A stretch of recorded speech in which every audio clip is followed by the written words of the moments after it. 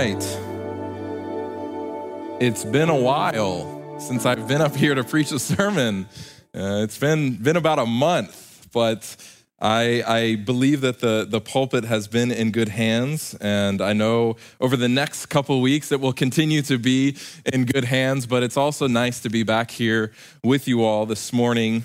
And I would just like to share a few thoughts that I had, a few reflections in terms of communion. And so this sermon is entitled, Jesus Still Washed His Feet. Jesus still washed his feet. And you know, it may seem trivial at first, but touch is powerful. Touch is powerful. And most of the healings and the miracles that Jesus performed in his earthly ministry, they involved touching of some sort. Usually him reaching out and physically touching people, whether it was their eyes or their ears or their head or their hand. Jesus understood the power of a healthy physical touch. And on various occasions, those he touched were people who hadn't felt touched by human hands for years. Long time, for many different reasons, perhaps out of fear, perhaps out of hatred. But Jesus overcame all of those things with love. With love. And so I'd like to look at our scripture reading one more time. John 13:5. After that, he poured water into a basin and began to wash the disciples' feet and to wipe them with the towel with which he was girded. Jesus, once again, is sharing his love through physical touch. You know, Jesus didn't have a hose. He didn't ask the disciples to take off their feet and stand back. He was touching them. And I think that this image is powerful enough on its own. But when we look at the context in which this story is taking place, it becomes even stronger. So let's go back a few verses. Back to verse 2. And supper being ended, the devil had already put into the heart of Judas Iscariot, Simon's son, to betray him. Jesus, knowing that the Father had given all things into his hands and that he had come from God and was going to God, rose from supper and laid aside his garments, took a towel and girded himself. So Judas was one of the disciples that was in this upper room with Jesus. And not just any Judas, but Judas after the seeds of betrayal had already sprouted up in his heart. That Judas. And our Savior was aware of this fact. Yet Jesus still washed his feet. A powerful image to ponder indeed. Jesus is love personified. Jesus is love incarnate. And this love humbled Jesus to the point of serving his greatest earthly enemy. Jesus loved the unloved. Jesus loved the unlovable. And I think that we can all relate here because we all have people in our lives who we love to hate, right? It's hard to love them. It's hard to care for them for whatever reason. And I mean, there could be a myriad of reasons here, but for whatever reason, we have firmly resolved that these people are undeserving of our love. We've decided not to love him. And decision plays a huge part, right? Because love isn't just an emotion. It's not just a feeling. Love is a decision. But this idea of loving to hate people, it's not the gospel message. It's not what Jesus came to share. This is not Christ's example. In washing Judas' feet, Jesus is showing us that we are not to be selective with our love. We've received the boundless love of God. in abundance. And we're then called to share that same love with others. Boundless love in abundance. Regardless of what a person says or does, we are to love them. Now, this is easier said than done, right? This is not very easy to act upon. And if I'm being honest here, it's near impossible. It's a near impossible feat on our own. But with the Spirit of God, the impossible becomes possible. We're not left to figure out this loving your enemy thing on our own. We have the Spirit of Christ in our lives to strengthen us, to coax us forward.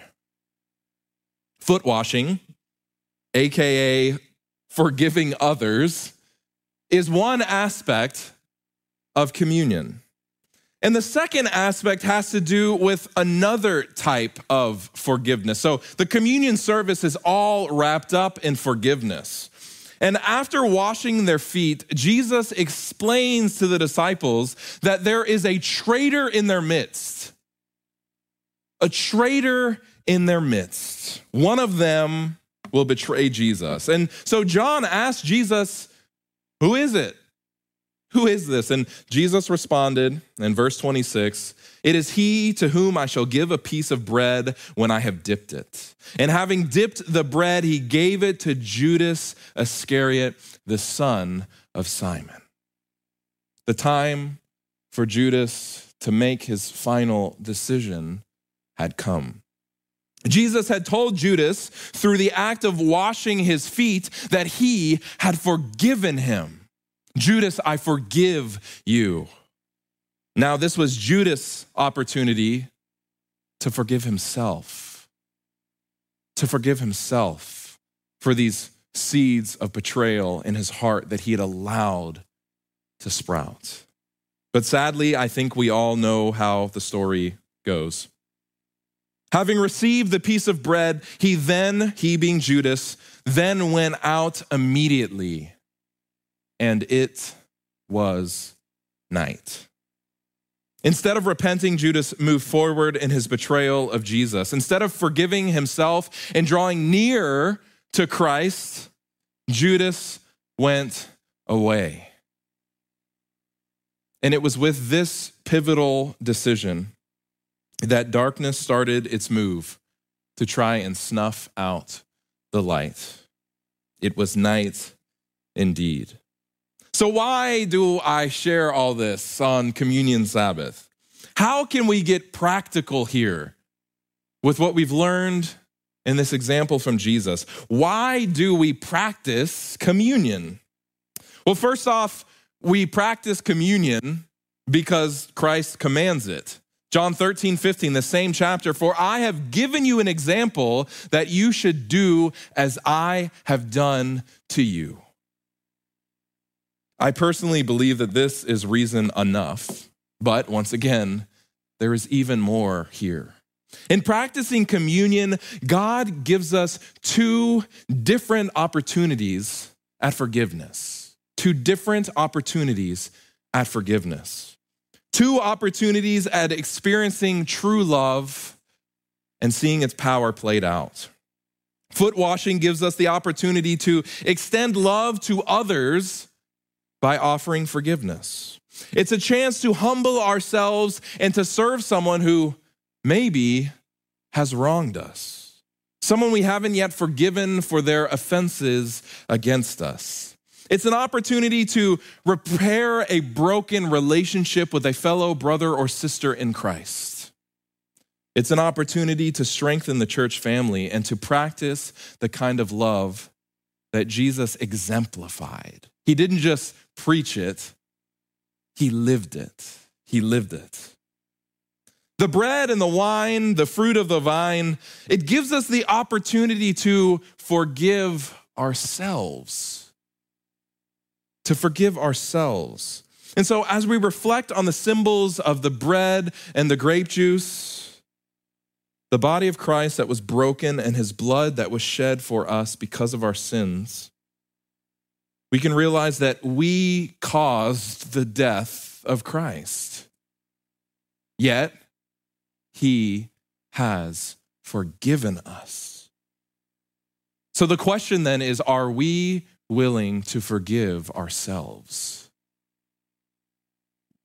Will we bask in the light of his mercy and grace, or will we step out into the darkness of self-pity and regret of our decisions? Christ is calling us into the day, calling us into the night, and I believe that the devil is whispering and calling us into the darkness, calling us out into the night. There's a special power that comes with communion. And I know that for many, it's an awkward time, right? It's a day when we do uncomfortable things. We touch the feet of someone else. We forgive those who have wronged us. We stare our own sins in the face, realizing that they are the reason Christ was crucified. And all these things, they're considered taboo or strange in today's world. You don't forgive people, you get even. You don't touch people's feet, you leave their shoes on, right? And so there's a bit of stepping out of a comfort zone that takes place during communion, but there is a power there. The power to transform your life. The power to transform this very church. The power to transform this world one loving action at a time. And so I know that some of you may be tempted to slip out the front doors after this sermon. Maybe you don't take part in communion because you feel unworthy. Maybe you feel like a betrayer, like Judas. Don't let the devil get a hold of you. Don't let his lying tongue bring doubt into your heart concerning God's love and forgiveness that is extended to you. Jesus washed Judas' feet, symbolizing forgiveness. Jesus has also washed you clean. Somebody here today needs to hear this, so I'm going to say it twice. Jesus loves you and has offered you forgiveness. Will you receive it? Jesus loves you and has offered you forgiveness. Are you willing to receive it? I know that forgiveness, whether of ourselves or others, it can be hard, it can be uncomfortable.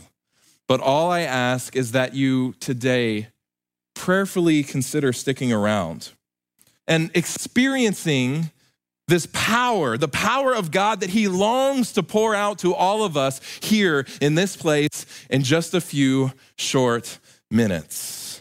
By participating in this communion service, you uphold the law of God and the commands of Christ Jesus, because Jesus summed up the entire law in two things, right? Love for God, love for your neighbor. You strengthen for your love for God when you forgive yourself in the same way that he has already forgiven you. And you strengthen your love for your neighbor when you forgive them in the same way that God has forgiven them. Do you want to experience the Christian life in a more abundant way? Open your heart wide to Jesus as we do all of this in remembrance of him. Let us pray. Our loving, gracious Heavenly Father, Lord, we thank you so much for Jesus. We thank you for this opportunity to remember just how much he gave to each one of us. We thank you for this opportunity to remember the example that he showed to us, and that we have the ability to follow in Jesus' lead.